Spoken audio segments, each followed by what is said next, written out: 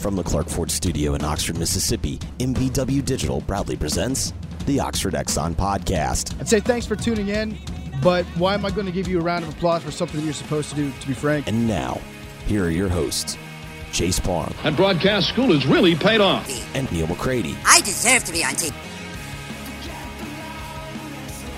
Welcome into Hand Raise, guys, presented by Comer Heating and Air, Southern Air Conditioning and Heating. I'm Neal McCready. I'll be with you for the first few minutes of the show, then I'll toss it over to Chase Parham, Brian Rippee. They'll get you ready for the NCAA tournament, which begins in 15 of 16 locations today. Unfortunately for Ole Miss, it does not begin for the Rebels today. Games already washed out today. Tropical depression, tropical storm going through South Florida. Games rescheduled for tomorrow. Frankly, I'm a little dubious about tomorrow as well. I guess I need to put on headphones and make sure I can hear myself. I can. Good. All right. So, again, brought to you by Comer Heating and Air, Southern Air Conditioning and Heating.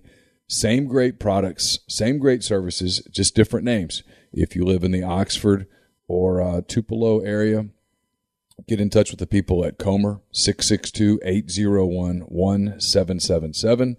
If you are in the Hernando, South Haven, Memphis area, get in touch with the people at Southern Air Conditioning and Heating, 662-429-4429. I'm coming to you from the Clark Ford Studios. Clark Ford's in Amory, Mississippi, 662-257-1900. Call that number. Ask for Corey Clark. Tell Corey what Ford product you're looking for. He'll send you a quote within 15 minutes in business hours. Right to the bottom line, no hassle, no haggle. You get your quote. The rest completely up to you. You can shop that quote or you can do what I've done, what I recommend that you do, and that's hop into a Clark Ford today. You'll love the product. You'll love the service even more than that. We had an issue this week with one of our vehicles. Had to get it fixed pretty quickly. Corey and the people at Clark Ford knocked that out in less than 24 hours. Made it super convenient for us. It's the kind of service that you just don't get everywhere, but you get it from Clark Ford, 662-257-1900. Brian Rippee will join Chase on the Rafters Music and Food Hotline. Rafters Music and Food on the Square in Oxford. Also Rafters in New Albany. And Rafters on the beach. Sardis Beach, that is. Rafters at Sardis. That's open this weekend as well. Margaritas, cold beer, burgers, po' boys, the whole deal. Great place to enjoy wonderful weather here in Oxford. Kind of the antithesis of the weather that they're getting in Coral Gables. But again, the games for today in Coral Gables have been pushed back until tomorrow. I think I read Chase on Twitter say that 11 o'clock or something like that. Ole Miss plays 55 minutes after the end of the Miami Canisius game. My anticipation is this is going to be a Sunday through Tuesday tournament and that they'll just squeeze that third game. In the event that they need a Game 7, I anticipate they'll play it on Tuesday rather than push it back and have the one game at the end. If you remember, and I'm sure you do, Ole Miss, I guess it was 2018 when they lost to Tennessee Tech. That was a rain-impacted regional, and so they moved the games back to I guess it went Saturday, Sunday, Monday, and they played the two games on Monday. So, yeah, that's what's going to happen, I think. I think you'll see games on Sunday. But for now, the games are scheduled for Saturday, and Chase will keep you updated. I'll have some recruiting coverage later in the day. Ole Miss has a Friday Night Lights event.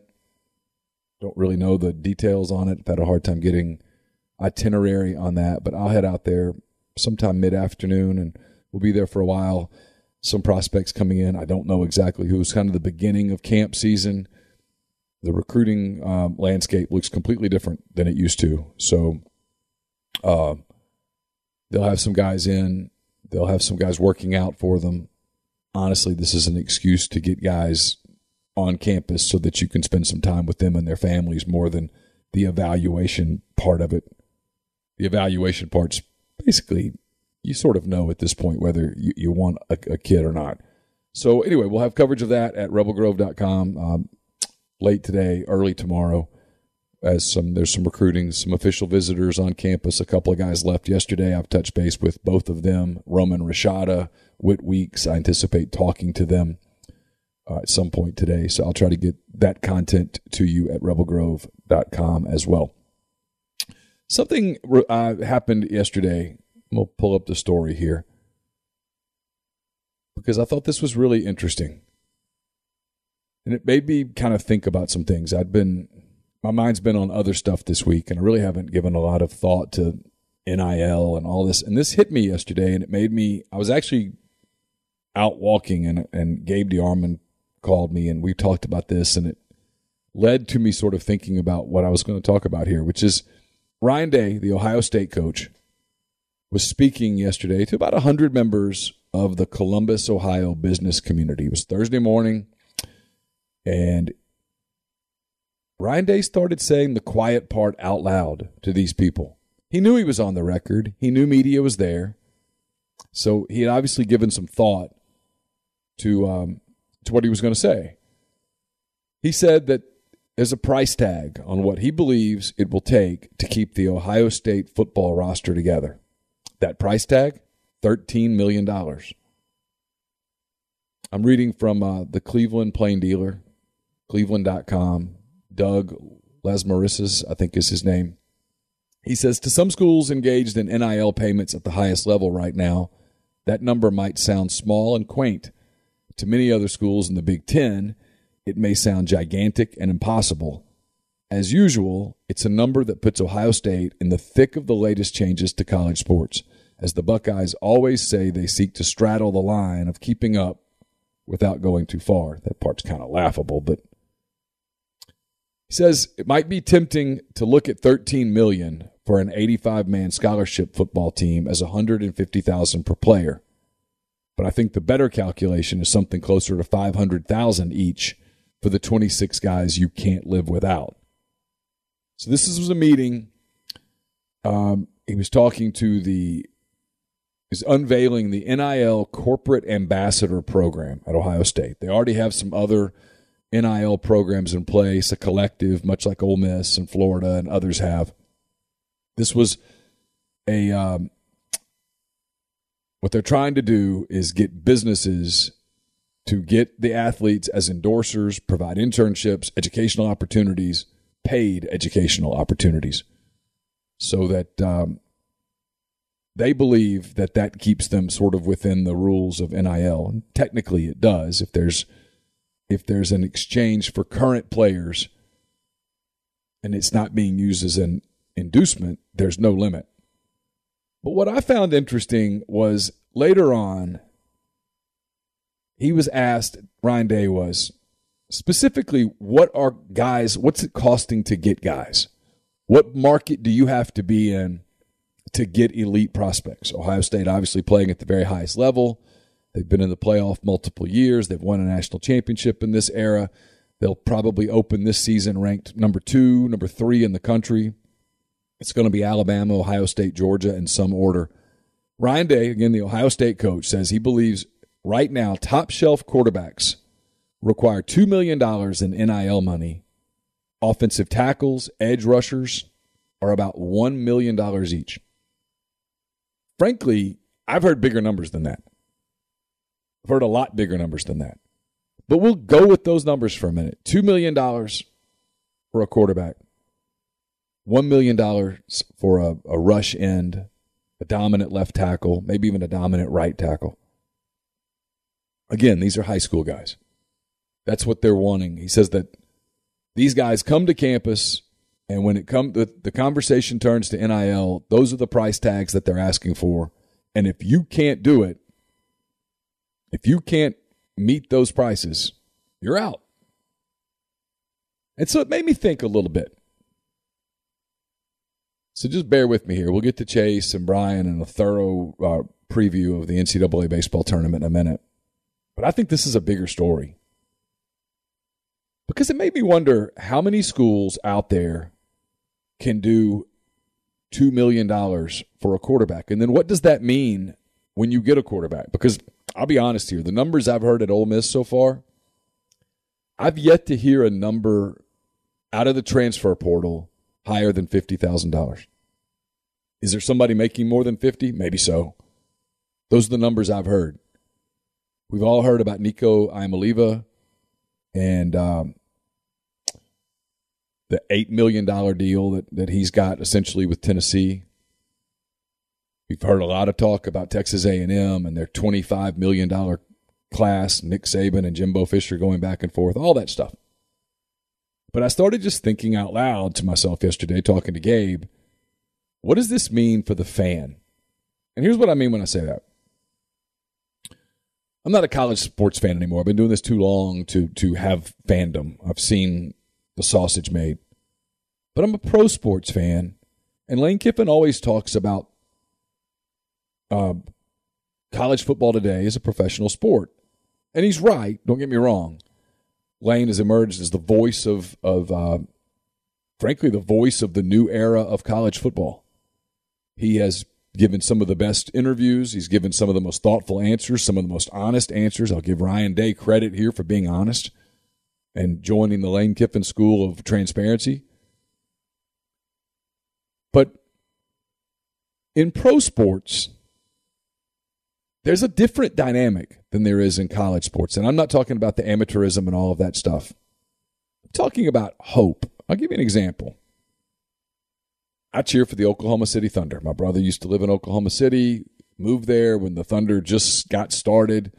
They had just drafted Russell Westbrook. Kevin Durant had played one season in Seattle. Russell Westbrook was drafted as a supersonic, but his first season was with the Thunder. They drafted James Harden. They had this young team, and we would go up there and watch games, and it was a lot of fun. And it was fun to follow that team. Made the NBA Finals in 2012, reached the conference finals multiple times with that group in a small market. And since then, of course, Kevin Durant left for Golden State. They signed Paul George, had a second iteration of that was not nearly as successful, and then they broke that team up. And so the last 2 seasons, the Thunder have been awful. Yet, as a fan, all hope isn't lost because the NBA obviously has a system that includes a salary cap. It has free agency. It has contracts. It has amateur draft. And so this season, for example, the Thunder were the 4th worst team in the NBA. Yet they were kind of compelling to follow. And here's why. They had a young player in Shai Gilgeous-Alexander who had agreed to a second contract. It starts a max deal in Oklahoma City this season coming up. They had drafted Josh Giddey from Australia with the 6th pick. Turns out to probably be the 4th best player in the draft. So they had accumulated an asset there. The Paul George trade with the Clippers had allowed the Thunder to accumulate a lot of draft assets. The Russell Westbrook, Chris Paul trade from a couple years ago, more assets. They traded Al Horford to Boston, more assets, on and on. So they go into the draft lottery this year, and they sort of strike gold. They get the 2nd pick in the draft in 20 days. So the Thunder, realistically, are going to walk out of the NBA draft in 20 days with either Jabari Smith or with Chet Holmgren or with Jaden Ivey, the guard from Purdue. Probably one of the first 2 guys. I would guess it'll be Holmgren because I think Orlando will take Jabari Smith. But that's immaterial. The point is they'll accumulate that asset. They still have all these other picks. They have the 12th pick in the draft. They have the 30th pick in the draft. They have 5 first-round picks next season. At some point, if they evaluate correctly, if you're a Thunder fan, there's every reason in the world to believe that they're going to be competitive at the highest level again. The system is set up for that. They have a lot of bad contracts right now they've taken from other teams to allow themselves to accumulate more assets. Those contracts go off the books. At some point, they could dive into the free agency market. They'll have the space allowed to keep some of the young guys they're playing, etc. Kind of like what Memphis is doing with the Grizzlies. So there's reason for hope. At the college level, I don't know how many teams really have hope because there's no draft system. You don't if you finish last, Vanderbilt doesn't get the first pick in the draft. The teams that win have all the money, and the teams that win, therefore, because they have all the money, get to draft, if you will, the best players every year. So, back to my Thunder analogy, if the Thunder, because there's no salary cap and they're in a small market, can never realistically expect to be able to pay what the Lakers could pay or the Warriors could pay or the Knicks or the Nets, and they never got the first pick in the draft, you never got young players, would it be as compelling to follow? And the answer is no. Not at all. And so while Ohio State can probably put $13 million together easily and pay their players, and Ohio State can keep recruiting at a really high level, and Ohio State can compete at that, think about some of the teams in the Big Ten that can't. And those teams, they're never going to be able to compete there's no salary cap, so they can't pay what Ohio State can pay. And Ohio State will continue to get the first pick in the draft, if you will, every year. Actually, the first through the 20th picks in the draft. So you're picking at the bottom of the draft, and I'm using this for an analogy purposes. So if you're a Purdue fan and you know that there's simply no way that your team's ever going to compete, how many of those fans continue to go? How many of those fans continue to engage? The hardcore fan, the guy that loves Purdue more than anything, yeah, sure, he'll go because it has a different sentimental value. But your more casual fan, I don't know. I kind of wonder whether he or she says this isn't fun anymore. There's no hope. Because now we're saying the quiet part out loud about what's happening. And I talked to someone who had talked to a college coach and asked yesterday, it wasn't me, but it was somebody who was an SEC coach, was asked, isn't this the way it's always been? Cole just said that literally in the chat. Hasn't it always been this way? And the coach said, no. It's never been this way. It's never been these kinds of dollar figures. Think about if the numbers are true on Cam Newton, $250,000. What would Cam Newton get in today's market? Look, Mississippi State almost got Cam Newton. I mean, they basically had him. It was basically done. Dan Mullen had come over from Florida. He had targeted very quickly. It was year one of his tenure in Starkville, and he basically had Cam Newton. I've told this story. I was at that Egg Bowl in 2009, and Cam Newton is standing on the field wearing maroon, ringing a cowbell. Because I remember being on the field before the game, and I said to Chris Vaughn, one of the Ole Miss assistant coaches, probably the only one on that staff who would speak to me at the time, I said, who's that? And he said, it's Cam Newton. He's probably going to come here. It's a problem. Well, Cam Newton ended up going to Auburn. We've all heard the numbers. What would Cam Newton get today? How many teams could play in that market? If Nico Iamaleava is getting $8 million and Arch Manning is getting $10 million, and other quarterbacks in the market today are asking for $6 million, that's where a Cam Newton would go. And there aren't that many programs that can raise that kind of money. So it has changed. It is different. The money's different. I think what's interesting, and I think I have it in this story, one of the things that gets said, I'm trying to find it in this column, he said the bar is set at $13 million. That would include money offered to players by the outside collectives that have already formed to pay Ohio State players, and it would include the brand new ambassador program. But I'm looking for, there was a comment in there about at some point,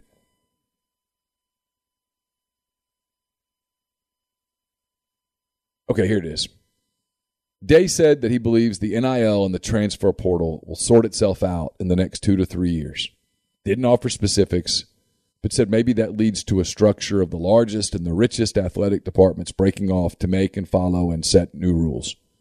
In the meantime, he compared the situation to a speed limit. The speed limit thing, we've done this forever. The speed limit's 45 miles per hour, and you drive 45 miles per hour, a lot of people are going to pass you by. If you go too fast, you're going to get pulled over. I don't know about that. We've been doing this for a while. I think the NCAA is toothless at this point. I don't think it can do anything to anybody. I don't think it's going to do anything to anybody. So it's going to be a matter of, can you raise the money to compete at that level?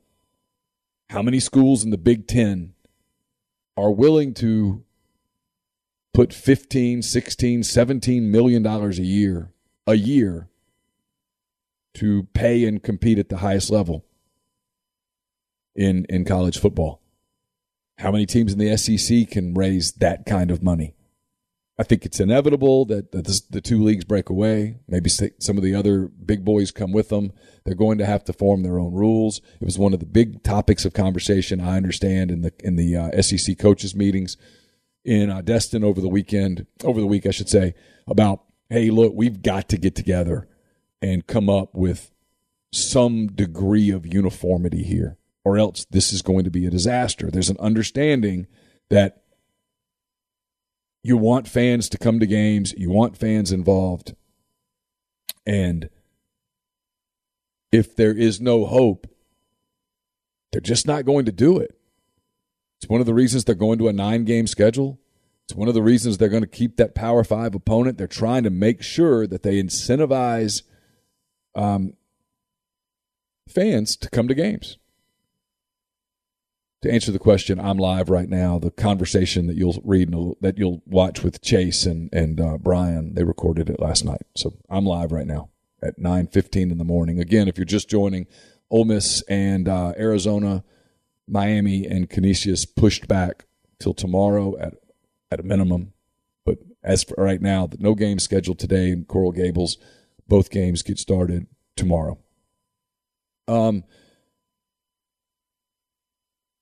There's just a concern, and I think that concern is valid. Now, where I think it's going is some form of revenue sharing. You saw Ole Miss earlier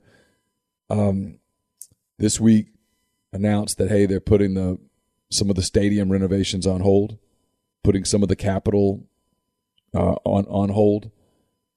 A lot of that money, you're going to the same people. You're saying, hey, we want NIL. We need help with stadiums. People are saying, I'll pay for NIL, but right now I don't want to give to stadiums.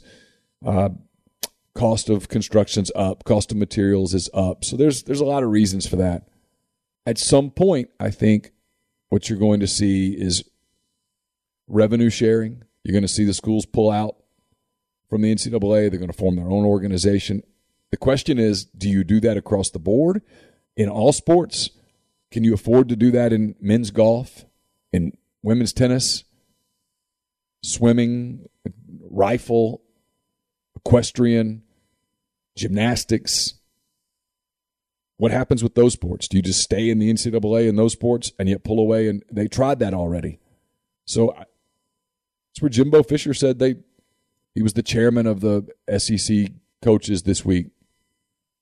And he said, hey, everyone agrees that we want to play under the same set of rules. Nobody has any idea how you do that. So maybe Ryan Day's right. Maybe it's 2 or 3 years. This all sorts itself out. The market sorts itself out. Because, look, you bring in a $2 million quarterback, you expect that quarterback to play. How many freshman quarterbacks? I've been covering the league for 20-some-odd years. How many freshman quarterbacks, true freshman quarterbacks, have walked in, gotten on campus, taken the football, ready to play? Not many. Not many. Peyton Manning played as a true freshman, but only by necessity. That wasn't the plan. Eli Manning didn't start at Ole Miss until he was a redshirt sophomore. Matthew Stafford, maybe, at Georgia. I can't remember. Did he play right away? How many young quarterbacks are ready to play? So when you bring in a young quarterback with a multi-million-dollar deal, the expectation is going to be for him to play. What if he's not ready? What happens in the locker room when the older guy who's not making that money is winning the job? There's all sorts of problems. And so maybe Ryan Day's right. Maybe it all sorts its way out. But I wonder about fans. I wonder about fans at schools like Mississippi State that if you're being realistic, and maybe they can live in a fantasy world, but if you're being realistic and you look at the current market, you realize you can't ever win. You're never going to win. You're never going to play at the highest level. And never's a big word, but if Texas A&M can pay $25 million for a team and you can pay about $3 million, it stands to reason you're never going to win. And you're never going to get the first pick in the draft either. Chet Holmgren or Jabari Smith's not coming to save you. I'm using them as analogies. But if you're the Thunder, for example, there's reason for hope. They're going to walk out of the draft with either Jabari Smith or Chet Holmgren, two guys with tremendous upsides. They're going to go into next year's draft, likely with another lottery pick. You get another lottery guy, you put those guys together, and boom, you're playing at a higher level. All of a sudden, you're competitive. The salary caps are there. The Lakers can't go spend $400 million while you spend $150 million. The rules prevent that. Yet at the college level, how do you put in a salary cap? How do you do that? How does that work? There is no way to distribute the players the way there is in professional sports. It's the problem with when Kiffin says college football has become pro sports. It has, but it hasn't. There is no salary cap. There's no way to spread the talent around. The teams that win the championships continue to have the bigger caps because they have no cap, and they continue to get the best players, and they accumulate them. So the rich get even richer, and frankly, there kind of becomes no middle class. There's just a bunch of teams that can't compete. And when that happens, I kind of wonder what happens with fans.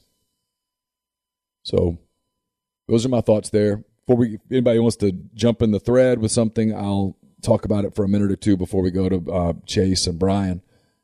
Brian says revenue sharing doesn't work because the athletes pick the organization when entering the workforce. That's exactly right. It's the opposite of the pros. That's my point.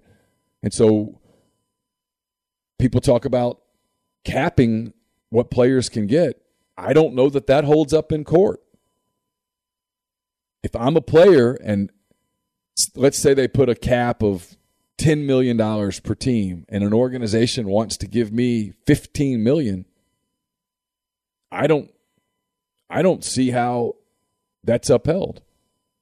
How can you legally justify limiting a player's earning potential? JM says, Neal, I think the locker room isn't the issue that media fans assume it will be. It's not an issue at the pro level where players earn way more than others. Yeah, but at the pro level, it's kind of understood. If you're the first pick in the draft, you're going to make more than the guy that's a fourth-round pick. Everybody understands that your performance is about getting to the next contract. At the college level with the transfer stuff, and now there's talk about unlimited transfers, I just think they're seeding a recipe for chaos. And again, I'm just kind of focused on a fan. If I'm a fan and I'm being asked to spend my money coming up to games and taking my family, and that's my expendable income, I don't know.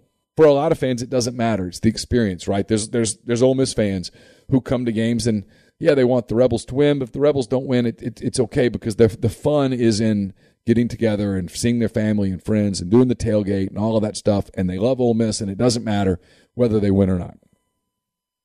There's a lot of that. But there are fans who it's about winning.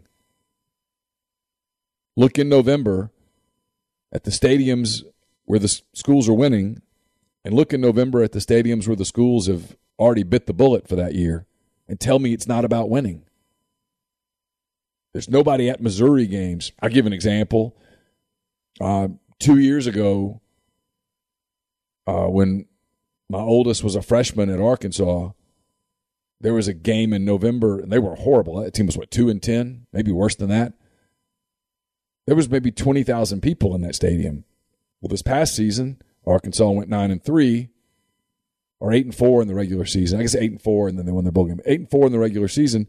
We were up there for a parents' weekend or whatever with their sorority, and we went to the Mississippi State game in November, and the stadium was full. It's a big difference. Everybody likes winning. Nobody likes losing. Been to Vaught Hemingway in November a few years ago. I guess Matt Luke's the interim year. Texas A&M was in town.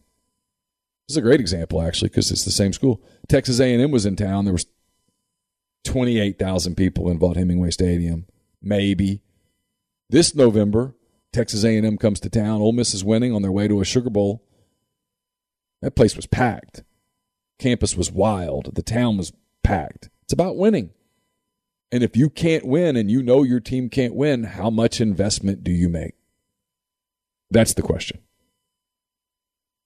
It's got to be something that's getting brought up in these meeting rooms, in these boardrooms in Destin, and when they get back together, and when coaches talk to the commissioner in Hoover, when athletics directors get together. I guess they're wrapping up today in Destin. This needs to be a topic of conversation, and I don't know that it's thought about as much. And Ginger makes a great point in the thread. Pro players are adults. You walk into I've done it. You walk into a Major League Baseball clubhouse. It's professional. Those guys are pros. They know the deal. The guy that, Mike Trout makes more than the middle reliever with the Angels, but that middle reliever for the Angels knows that if he gets it done professionally, he'll keep his job. And if he gets to a second contract, that contract's going to have more money. And if he gets to a third contract, that contract's going to have more money. It's a different deal. I do question what happens in locker rooms. I've already heard Kiffin reference it. Because at Ole Miss, the guys that are getting them NIL money right now are the transfer portal guys. I mean, he's right when he says at the end of every season, if you have a good year, even if you intend to stay, if you have the transfer available to you, you should jump in the portal. Let schools call you and make offers. They're doing it anyway, but this way they can really do it. You can always come back. If you're productive, they'll take you back. I mean, that's what I've talked to several coaches in the last few months who think this coming transfer portal cycle, the one that will happen at the end of the 2022 season, is going to be wild. That guys have seen it. The players all know each other. They know each other from camps and stuff like that. They know that portal guys are getting a lot of money. So maybe you jump in the portal, knowing you can always come back if you've been productive. If the portal's crazier than it is now, and now there's no limit on how many guys you can bring in. That's the other thing, too, with that I wonder about. I've wondered about this for a while, and maybe you guys can tell me. Part of the fun of being – I'll go back and go to the Thunder for a minute if you don't mind. Part of what made that team so fun for so long was watching Russell Westbrook and Kevin Durant and Serge Ibaka play multiple seasons together. You could see them develop. Role players were there for a long time. Kendrick Perkins was there for several years. Nick Collison, Thabo Cephalosha, and then Andre Roberson. And there were guys that were there multiple years. So you got to know a team because of the individuals on it. Before the portal and before this craziness of today's college football, a guy would play at Ole Miss for 3, 4, 5 years. You could follow his career. Now, and especially with the unlimited numbers now, with all of the roster turnover, do you have, other than them wearing your uniform, them wearing your laundry, do you have the same attachment to guys who come in for one season from another school? The same attachment to guys who transferred in from different places and they're just from all over, and you're basically a professional team now. Do you like that? That's the other thing with the pros. They have contracts. You sign a contract, you You sign a contract with the Atlanta Braves, for example, for 5 years. Well, they own your rights. They can trade you, but they own your rights. There's a realistic expectation as a fan that Matt Olson, for example, will be in Atlanta for 7-8 years. At the college level, if you know everyone's leaving after 1 year, I don't know. It's interesting. So far, the answers are yeah. BWL says yes. Watching kids develop means a lot more than one-offs. Plus, yeah, okay, he's agreeing with me a little bit. Says I always liked knowing someone chose Ole Miss for somewhat similar reasons as I did, and maybe enjoyed my university for years like me. There's not going to be as much of that. So if you can produce, there's an incentive to jump in the portal and see if someone will pay you more. And if you can't produce now, there's going to be less time for development because the schools are going to process you because they can go in and replace your scholarship with someone out of the portal. Kind of wonder if it's healthy. Appreciate you listening to me on all of that because I've kind of wondered about it. I'm not sure I articulated it very well. But it's the kind of thing that I wonder about as we move into this new world of college athletics because I do think it's much different. We'll get to Chase and Brian in just a minute. I'm going to run through a handful of these, the people that make these shows possible, that support us. I'm going to keep these really short today. Brought to you by Holcomb. See, I said it right. Holcomb Portable Buildings in Holcomb, Mississippi. It's holcombbuildings.com. You can also find them on Facebook or Instagram at Holcomb Portable Buildings. That's spelled Holcomb, but it's pronounced Holcomb, I'm told. HOLCOMB. We're brought to you by Corinth Dental. CorinthDental.com. 12 months, no interest, no down payment financing available for programs such as Invisalign. So check them out at CorinthDental.com. Brought to you by Bell & Grove. It's a logistics provider based out of Chattanooga.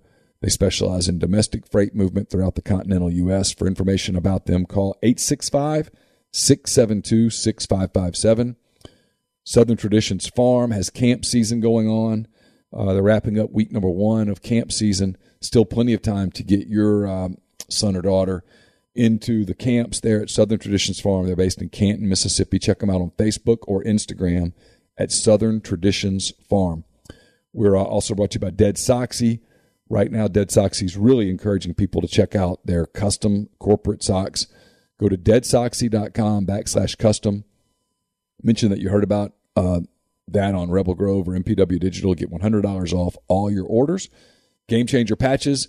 If you're out this weekend enjoying the sun, enjoying the water, maybe imbibing a little bit, give Game Changer a shot because they are truly a game changer. Patches to before you drink, overtime patch after you've been drinking. Promo code RebelGrove20 at GameChangerPatch.com. Automation and Control Systems, LLC, based out of Baldwin, Mississippi. ACSLLCMS.com or call 662-601-4381. Lamon's Fine Jewelry, 1126 North Lamar Boulevard in Oxford. They've got everything you're looking for in jewelry. LamonsFineJewelry.com, 662-234-2777. College Corners, your one-stop Rebel shop, 2 locations in the Jackson area. In Ridgeland, it's next to Fleet Feet. In Flowood, it's next to Half Shell. CollegeCornerStore.com as well. Martin Palomo and I put up a Mind on My Money. It's brought to you by Pinnacle. Make sure if you're looking at investing, retirement, that kind of thing, get in touch with the people at Pinnacle. They'll take great care of you. It's mypinwealth.com, mypinn.wealth.com. John Edwards of Regency Travel Incorporated is the guy to get in touch with if you're looking to plan a trip that creates a lifetime of unique memories. It's 901-494-3387 or jedwards@regencytravel.net. Brought to you by OPA. If you're coming to town anytime soon, check out OPA right there on the historic square. Euros, wraps, kebabs, so much more. 306 South Lamar in Oxford. And we're brought to you by Grenada Nissan. If you're in the market for a Nissan vehicle, check out Grenada Nissan. It's GrenadaNissanUSA.com. I put up a mailbag earlier in the week at rebelgrove.com. It's brought to you by Whitney McNutt of Tommy Morgan Incorporated Realtors. She can help you with all of your real estate needs in Oxford and Tupelo. 662-567-2573 or 662-842-3844. Service Specialist Staffing and Recruiting Agency can help you if you're looking for a job. It can also help you if your company is looking for hard-to-find quality talent. ServiceSpecialistLTD.com or 662-832-5138. And we're brought to you by The Rogue. The Rogue is your destination for fine men's clothing, 4450 I-55 North in Jackson, or therogue.com. All right, so at this point, I'll switch it over to Chase Parham and Brian Rippee. They did a lot of preview of not only the Ole Miss Baseball Regional in Coral Gables, which again will get started later this weekend, but of the other 15 regionals starting today all over the country. So here's Brian and Chase on the Rafters Music and Food Hotline. Brian Rippee now joining, I guess, sort of on the Rafters Music and Food Hotline here on this edition of Hand Raised Guys. Brian, you been on the road a little bit today, but you checked it before you left. I was just looking a second ago as well. We're going to talk some Coral Gables Regional as Ole Miss is at least supposed to open on Friday. That looks a little doubtful because of the tropical depression that's bearing down on South Beach. But I was laughing a little bit with you a second ago. Miami refusing to name a starter. Arizona and Ole Miss are behaving. They're doing what you want people to do. Go ahead and tell everybody who's pitching. But Canisius, of all people, struggling to name a starter, and then Miami. But you did mention that that Miami has a little history, and they might be at least a little bit justified in their paranoia. Yeah, so their coach's first year was 2012 as an assistant. Or I say first year. He had a long stint. Looks like he got out of coaching for 4 years back in 2012. Well, that was the Stony Brook year. That was actually one of the first questions he got at his presser today when I watched it. So I'm sure he was thrilled with that. But yeah, so they're doing the whole we're not announcing until Canisius does. He mentioned it was between a lefty and a righty for Canisius. I could be of the thought that Canisius may not actually know what they're going to do yet, whereas the Miami guy absolutely probably knows what he's doing regardless and is just kind of playing hardball for no reason against a 4 seed that's never won a tournament game. But hey, I guess you can't be too careful. So we're going to go all over the place today. I want to run through the regionals. I want to talk about, obviously, Coral Gables a pretty good bit. Is this to be kind of the last primer heading into that? But let's start out with the really important thing. How are we judging this Buffalo Wild Wing milkshake looking thing that they're serving up this weekend in Coral Gables? I'm going to need a bit of a scouting report on this. I saw a photo of this. I saw a bunch. Normally, so shockingly, my favorite, what's not my favorite content in the world is when someone throws a bunch of stuff in a cup and then everyone has takes on it as far as what it is and whether you can eat it. So it's a buffalo chicken milkshake. Is that what this is? Yeah. So I'm pulling it up. I know it's not great content, but for people just bear with me. I'm looking at my phone and I saw a photo of it too. It looked more like churros in there. That's what I thought it was at first. I didn't understand. No, it is a buffalo wing. Are we? Oh, so this, I thought, okay, I was about to ask, are we talking like Tyson's? What is this frozen? Well, okay. The background here is that, Mark Light Field at Miami, like their thing is milkshakes. It's always been, they have their regular mint concession has 40 flavors of milkshakes every game. That's like their 40. Like weird. Yeah. 40. I would have been stunned at 4. No. It is the weird Miami thing. They've done it for years. I mean, seriously, like 40 years or something. They've done milkshakes at every home baseball game. So, like when Ole Miss, when they host regionals, do the hot dogs, Miami is doing milkshakes. Yeah, but Miami is doing flavored milkshakes for every team. Ole Miss is just the regional, right? They just do it for the teams in the regional. It sounds like this is a season-long operation for Miami. No. Miami has 40 flavors that they just have at their ballpark every single game, the same 40 flavors. But they are doing specialty milkshakes for the regional. Did Ole Miss try to rip off Miami, kind of like they did with Love Is Gone, but they did it with hot dogs and fewer flavors? Yeah, now that I don't know. That's a good question. So here's what we got. We've got the one that you were just talking about, and it is Canisius because they're from Buffalo, New York. It is Canisius's specialty milkshake that everybody is discussing, and it is it's a vanilla milkshake with ranch, hot sauce, and buffalo wings inside it. That's probably a no for me, but if it's like my thing with those type of stuff it's like, yes, this sounds gross, but if they're going to sell it, it probably actually tastes better than you think and is edible. And so it always ends up being better. But if I was frequenting the ballpark, I wouldn't scan the menu and be like, that's the one, hand me that. But I would try it if presented to me, I think. What is the one for Ole Miss? Is that just Bailey? See, that's the catch in this. This is where I think the problem with the Buffalo one is that you have to be completely into the gimmick because the other two actually sound edible and good. So if I'm choosing between 40 regular flavors and these 3 specialties, and I've got to pick a specialty, Arizona, they're doing a vanilla milkshake with pear and margarita flavoring. Okay. I mean, whatever. It's fine. I'm all in. And then with Ole Miss, they're doing vanilla with cinnamon and bourbon. So Ole Miss gets the alcoholic one. I'm sure it's bourbon flavoring. I'm sure it's not actually alcohol, but nonetheless, it is a cinnamon bourbon flavored vanilla milkshake. Okay, that one sounds like the best one, honestly. I think because ranch flavoring in my milkshake is making me want to throw up a little bit in my mouth right now. That actually does. People like to use that term often, but you think about the contrast of ranch and ice cream. That actually does make me kind of nauseous to think about. So that's probably does the Buffalo counteract that? I doubt it. How do you, Buffalo chicken wing shake. How's that going through a straw? Because it's almost like a Bloody Mary. They've got the chicken wing stuffed down in it. So I guess you would eat those, pull those out, set the bones aside, and then eat the vanilla, the hot sauce, and the ranch that is the milkshake. I'm probably out there. Yeah, it's a gimmick. You could also just order, chocolate, strawberry, vanilla, coffee, banana, the normal flavors that people do with milkshakes. What are they charging for these? These have to be overpriced. Their normal concession stand, the traditional flavors, meaning the chocolate, strawberry, vanilla stuff, those are $9 and the other ones are $10. It's been a while. I haven't been in the milkshake market in quite a while. I actually don't even know the last time I've had one. That seems steep, though.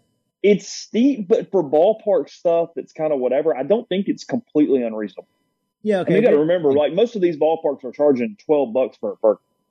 Yeah, kind of like at the PGA last week. It was like an $18 tall boy. It's like, here's a Stella. Good Lord.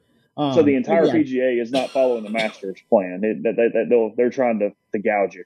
Yeah, so, I feel like that's right in the middle. It's not that affordable price thing, but it's not, here's a $21 milkshake with a chicken wing stuck in it. I would feel like I got ripped off there. Yeah. So on the field, Miami and Canisius, they will now play at 9 a.m. tomorrow morning. They're scheduled for 9 a.m. tomorrow morning. Arizona and Ole Miss, 55 minutes following that game. Worst case scenario for the Wildcats and the Rebels is for Miami to get its game in and then the monsoon hit. That's the DEFCON thing that must be avoided, right?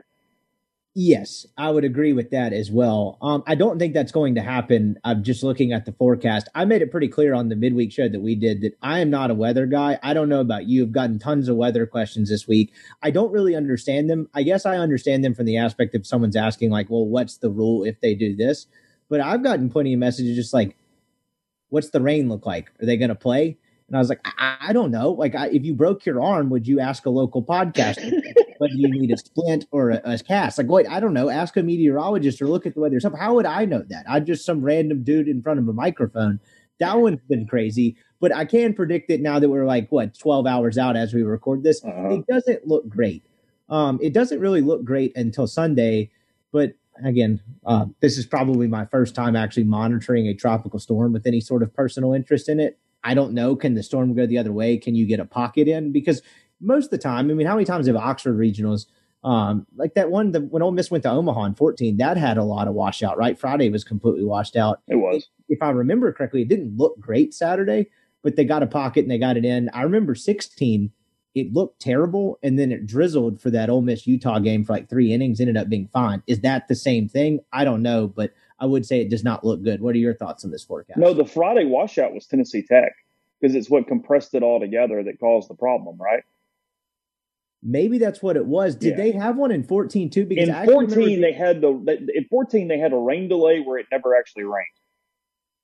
Yes, but didn't they completely scrap the games? The only reason I remember that is that's right. I was a student and I had to go home. I was actually working a manual labor job, and I was kind of mad I couldn't see them finish it out on Monday or on Sunday because I had to go home that Monday. That's right. Yeah. Probably so a little bit of both there, but tropical storm seems a little more intense in terms of rainfall. It's no less than. I mean, you're right. I mean, I got the same questions where everybody goes, "Hey, what day do you think we're going to play?" And it's like, I don't know. I can read a forecast just like you can. We'll see what happens. But yeah, past that, I have no extra ability. And it's not like the teams know. I mean, my expertise does not move into meteorology in any facet. But it's 70. Yeah, right. It's 75% all day. Goes up to 95% later than that. I mean, the odds are not very good. I mean, by the time people hear this, obviously, it will either be they'll be playing or not playing. But point being, Ole Miss needs to stay on the same schedule as Miami. Arizona needs to stay on the same schedule as Miami. I mean, there is a huge problem if that first game gets in and then you've got washouts. Because look, Saturday looks worse than Friday.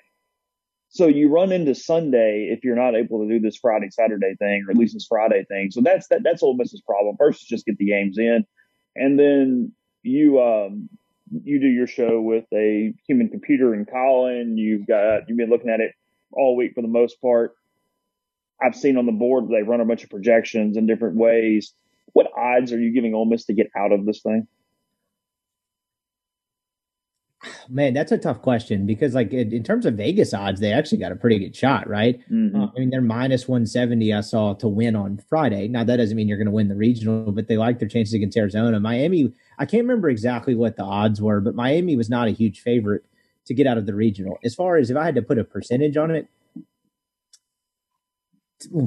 25%, I probably would have been willing in a normal terms to go up to 40, but we just haven't seen this team play clean baseball for a prolonged stretch outside of a 2-week run against some bad pitching against Missouri and LSU. I thought LSU was probably their best played series of the year, beyond the obvious fact of going down there and sweeping in Baton Rouge. I thought they were pretty clean defensively and had a pretty good approach at the plate. That being said, I think it's in them, right? I think that's why we keep almost insanely holding out hope of like, well, they could do this because the talent's there. I just can't put a decent chance on them making out of this regional, even if I think it's a weak one, because of the self-inflicted stuff.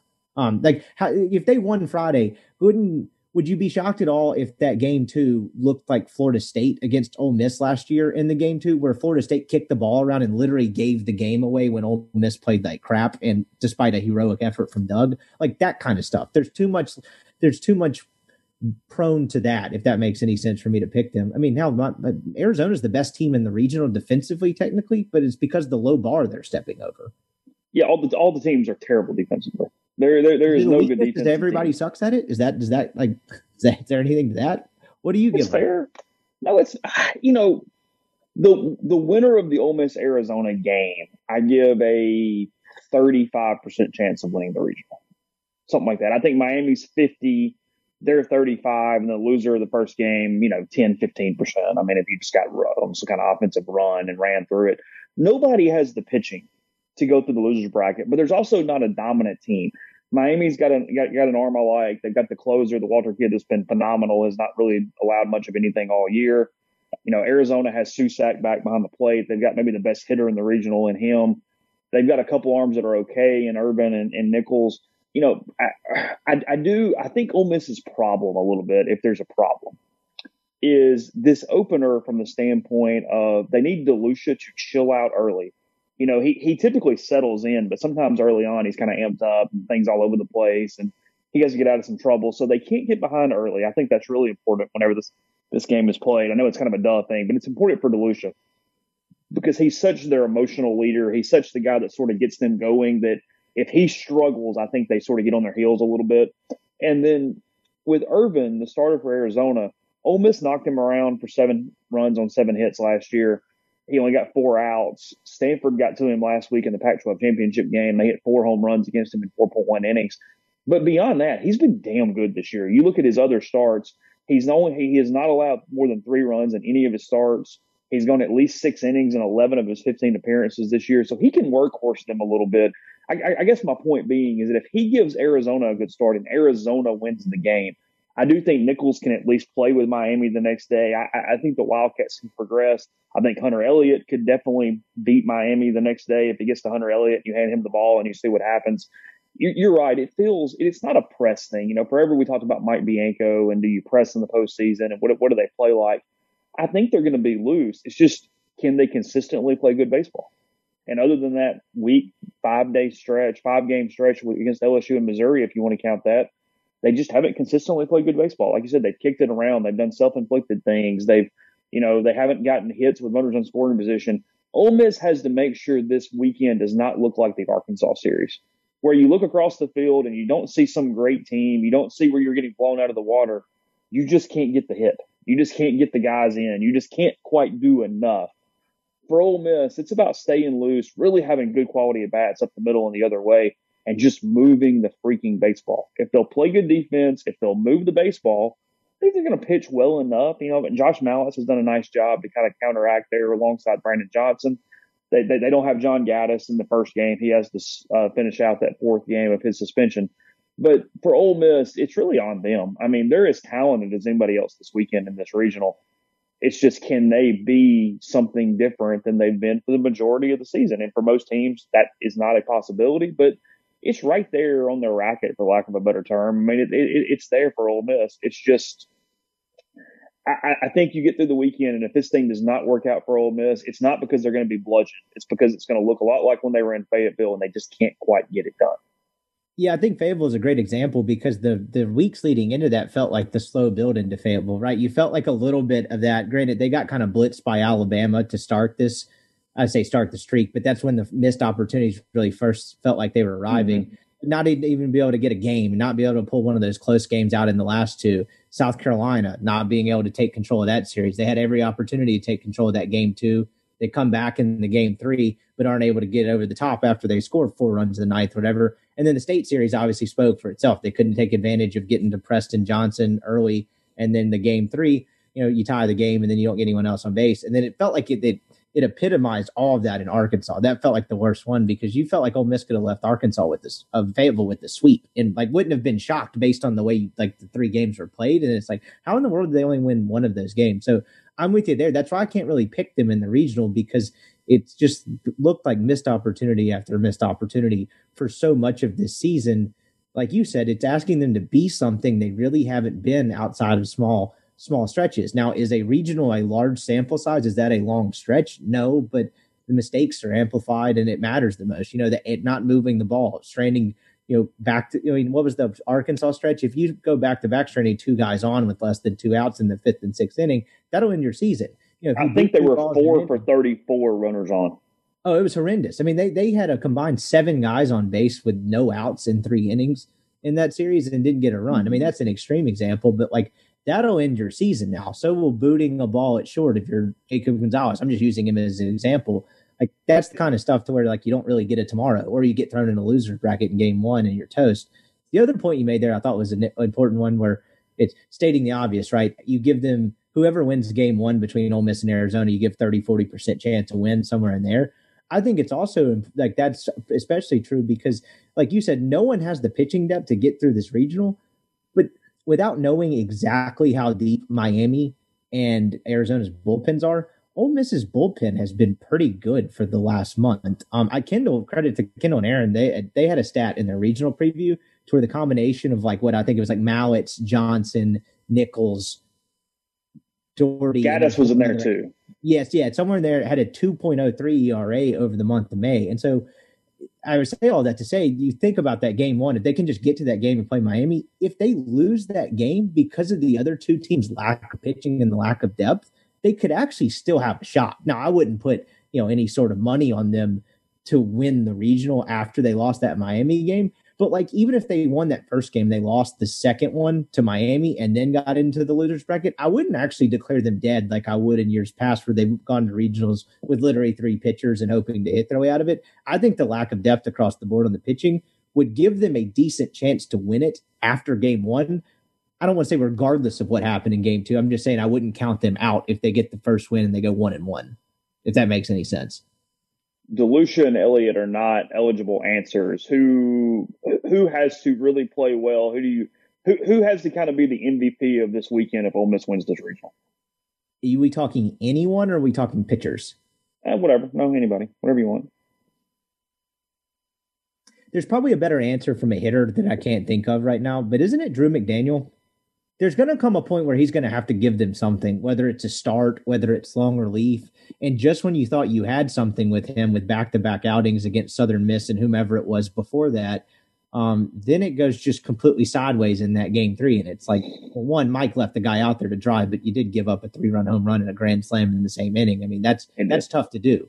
And so you just wonder, some of the counts he gets in too. It's like, how did this happen? Like, how did this unravel so quickly? And then he walking off the mound like someone shot his dog. And it's like, isn't this guy really talented? This doesn't make any sense. And so what version of Drew McDaniel are going to get? Because winner's bracket, loser's bracket, whatever, I think they're going to need something from him this weekend. So that may not be the best answer. But outside of that, I don't really know what else, because the hitting has been so erratic. Like, I would say someone in the bottom of the order, but the bottom of the order has actually kind of been good for the last 2 weeks. It's been the guys that are at the top. So I'm going with McDaniel. What's yours? It's McDaniel from that standpoint for sure. Here's the deal, though. That's on Mike. He's got it because, look, we can debate why Drew is the way Drew is as far as mentally. He needs certain things. He can get down on himself. Like you said, he kind of walks off like his dog died sometimes. But some of that is he has to be a starter and he has to come in with clean innings. It just is what it is. Whether he should or shouldn't is irrelevant. If Mike uses him in a relief role to try to get out of a leveraged situation, he's probably not going to do it. That's just not the way Drew McDaniel was wired. He needs to be a starter where everything is really clean and even when he comes into the game. That is the best way to get the optimal performance out of him. So, yeah, I think it's an if necessary start or something like that where you hand the ball to Drew and go, hey, go send us into a super regional, see what you can get done right here. And on the other side, and I'm not really blaming him from an at-bat standpoint, but it's Jacob Gonzalez. He's a first-round pick next year. Go be a first-round pick in the course of this weekend. Get hot. You look at his stats. His batting average is down in the 270s, 280s, or whatever it is for the season, way down from last year. But his BABIP, batting average on balls in play, is horrendously bad. He's been unlucky. He's the same hitter. His OPS is over 1,000. He's had a good year. He just needs a couple balls to fall. He needs a few breaks to come his way. They need Gonzalez to have that big week where he proves that he's the best hitter on the field, no matter who Ole Miss has played. He needs to play clean defense. He had a big error over the weekend last weekend. That has not been a thing. He's actually fielded the ball pretty well in league play once the weather warmed up a little bit. But he's a guy that can gear them a little bit. You need Tim to run a ball out of the ballpark, but Tim's also going to strike out some. It's what he is. You hope that he continues to do that and gives you that extra base hits, the home runs.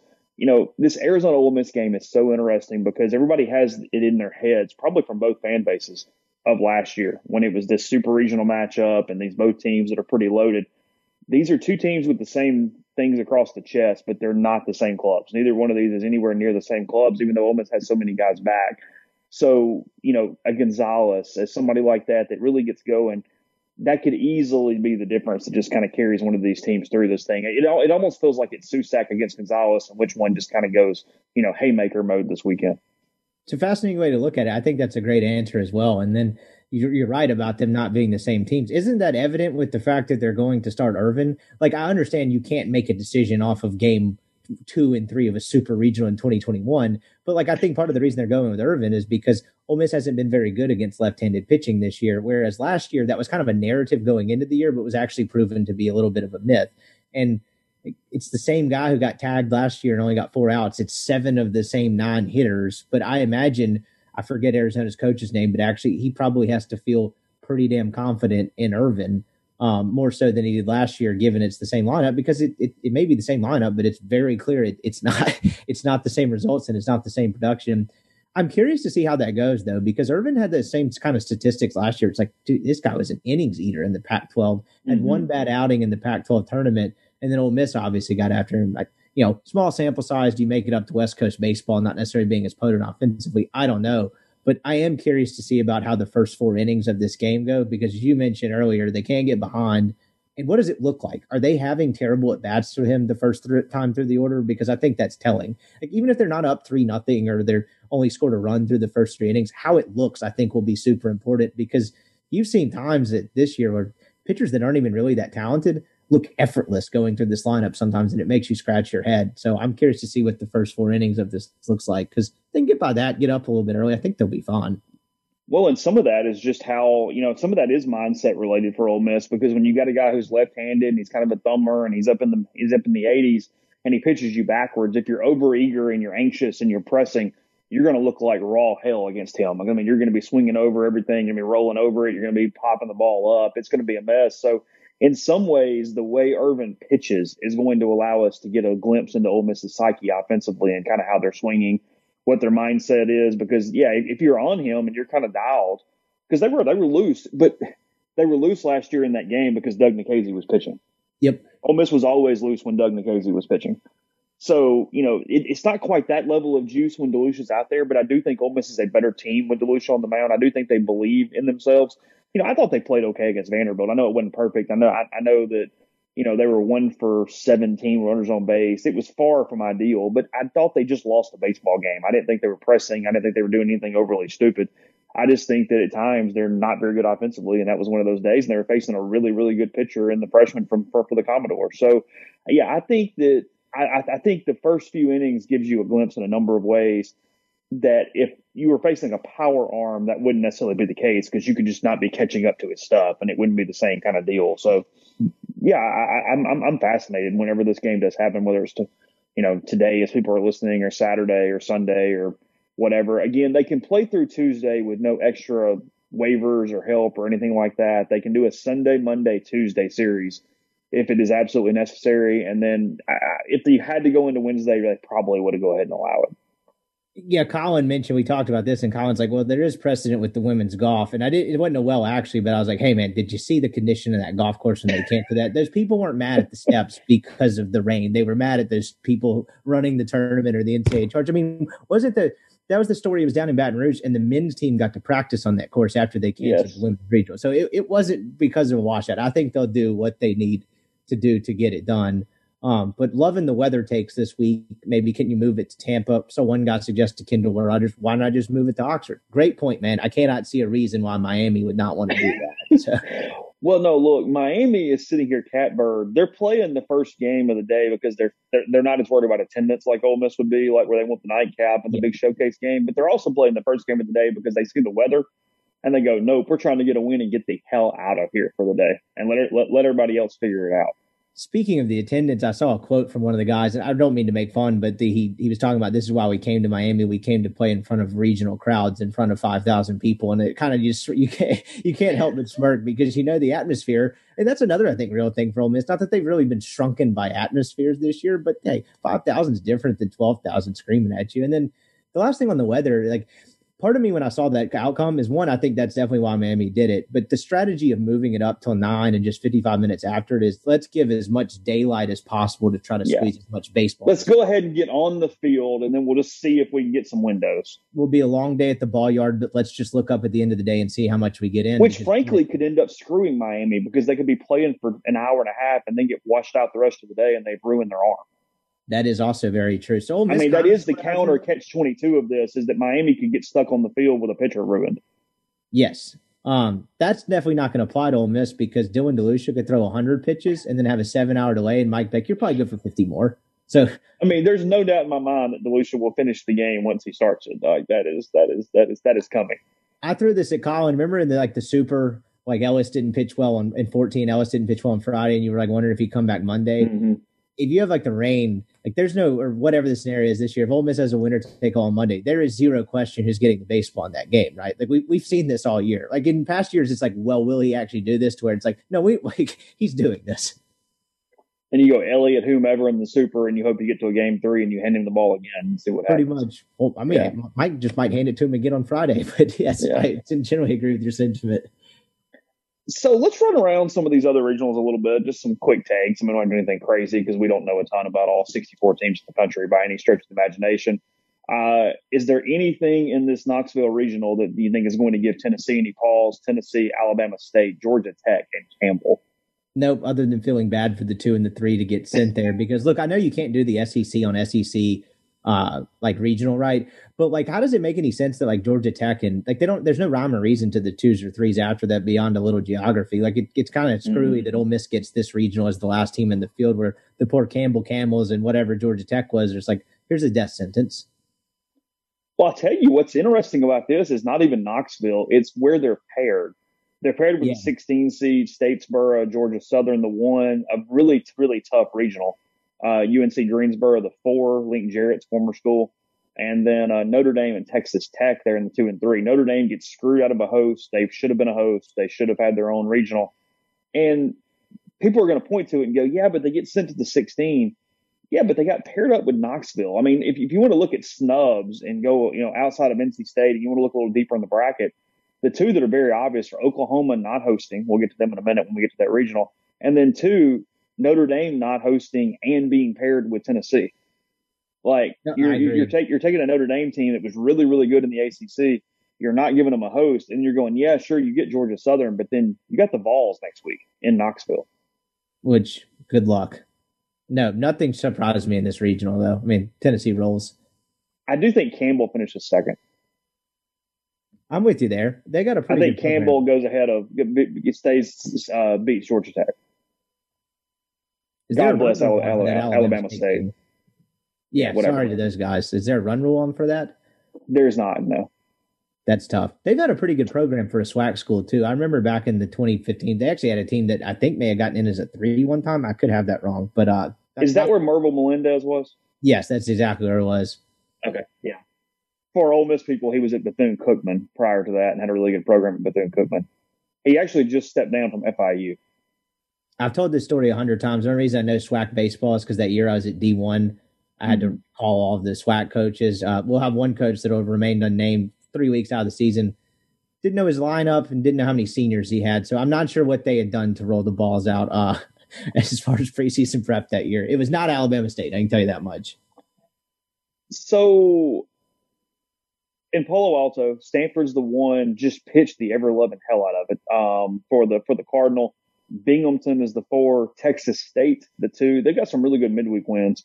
And then UC Santa Barbara, I think they won their conference tournament. I think they ended up with the automatic out there instead of Gonzaga. So Stanford, Binghamton, Texas State, and UT Santa Barbara. I love that 2-3 game. That's a really good 2-3 game between Texas State and the Gauchos. But I just have a hard time believing anybody is hitting Stanford's pitching to get out of that regional other than the Cardinal.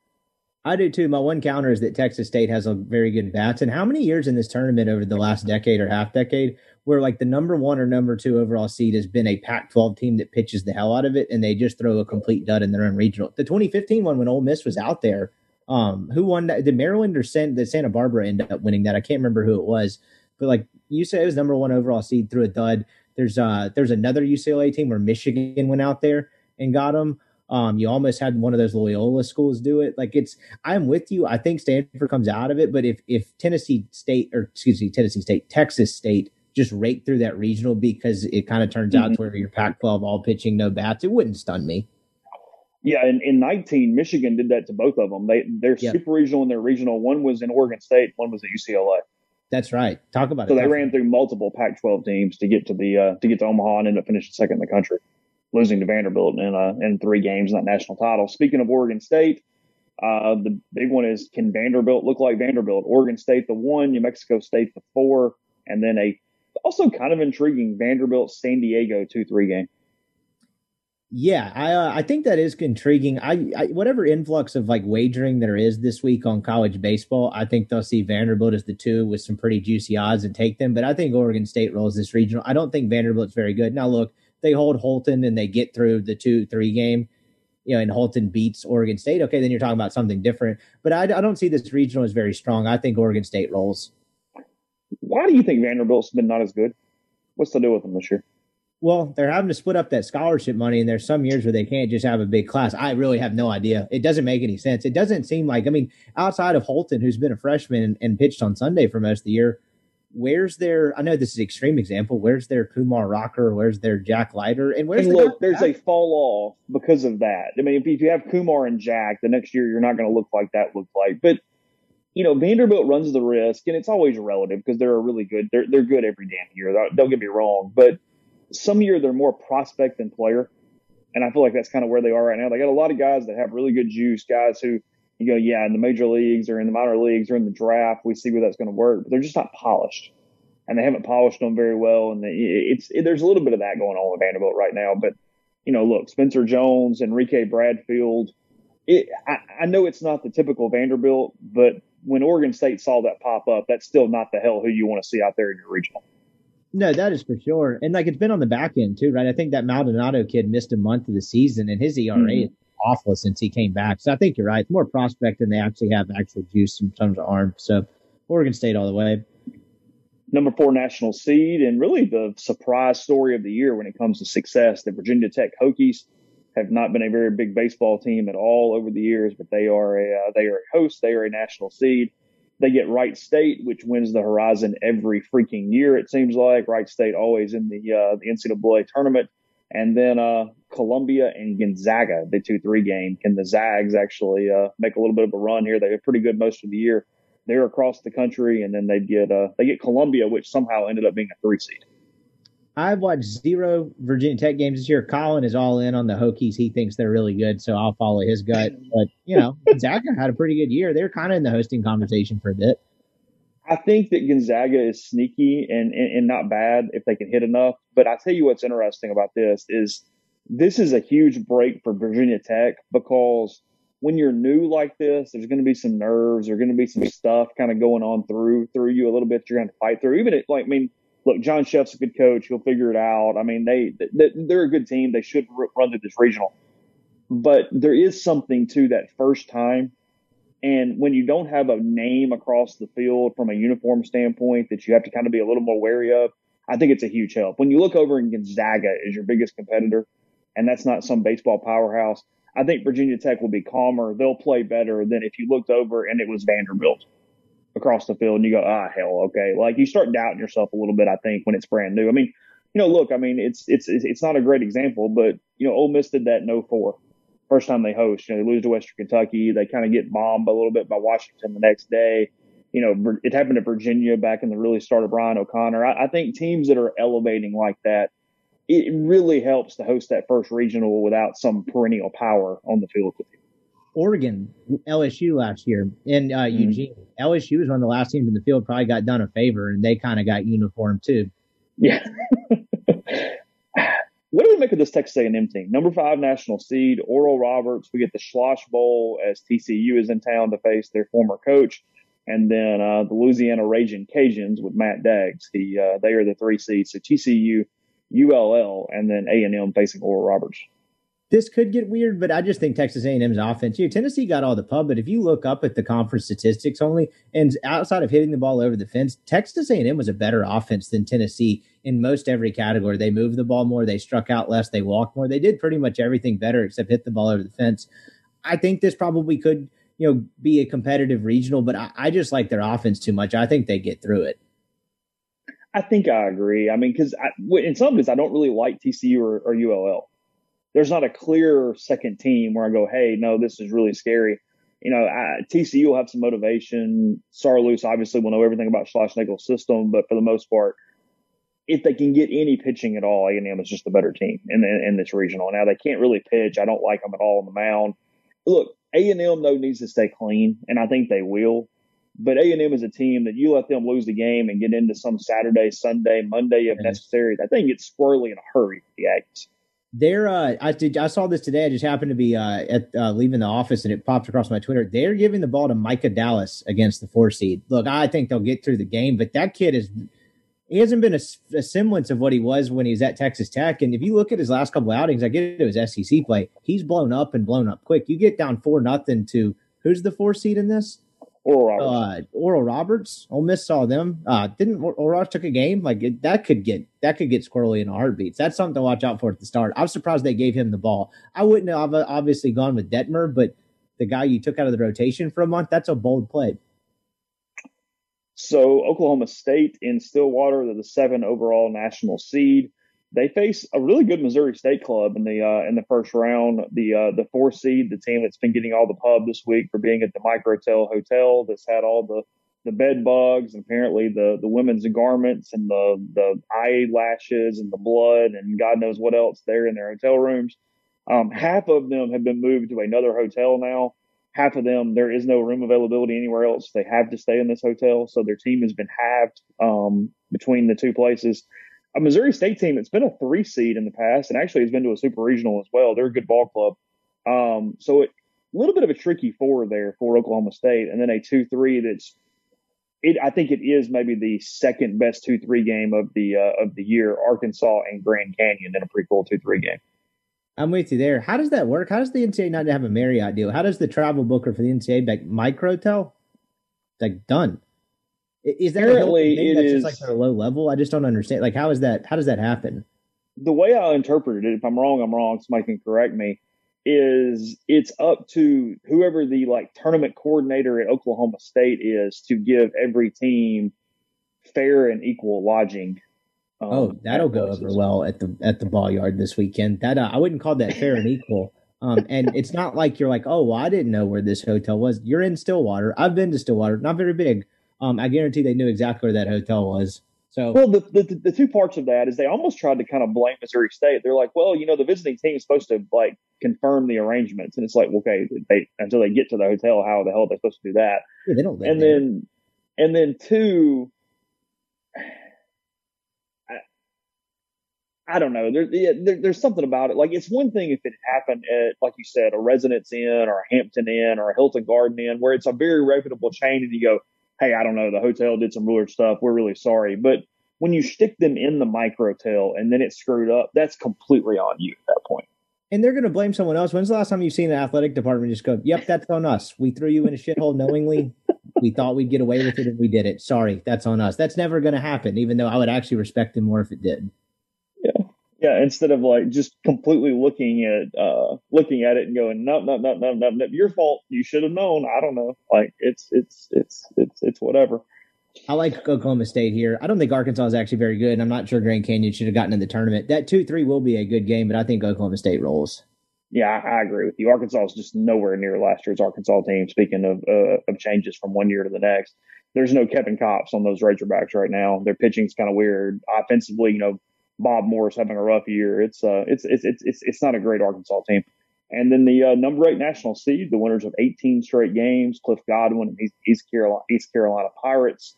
They open up with Coppin State, and then at least from a name value standpoint, good 2-3 game, Virginia and Coastal Carolina. They're in Greenville, North Carolina, along with East Carolina. Cliff's had by far his best coaching job, not just record and national seed, but he lost his best arm at the beginning of the year. He's had some other issues. He's had to move people around. I mean, it's been almost like a damn little league team on how he's had to manage them. And he's won a lot of games. I really hope they get through well. I'm taking them to get through. They're hot. Trendy picks work, Virginia and Coastal. I actually think ECU might actually have the second or third worst odds to get out of this regional as we went through it last night. So but I'm taking ECU. I think Cliff and the Pirates get through. It's Virginia if they don't, right? I think. I don't know much about Coastal, though, but I think it's Virginia. I think Virginia's pretty good. Do you think East Carolina's starting to feel some demons? I mean, they're the team that's been to 3 super regionals under Cliff. I mean, they've gotten through regionals okay, but I mean, just from being around college baseball, where do you think their head is right now? They better be glad that 08 Mike Bianco is not their coach. I don't think I wouldn't say it's the strongest of head spaces. I'm with you there. I think there's something to it.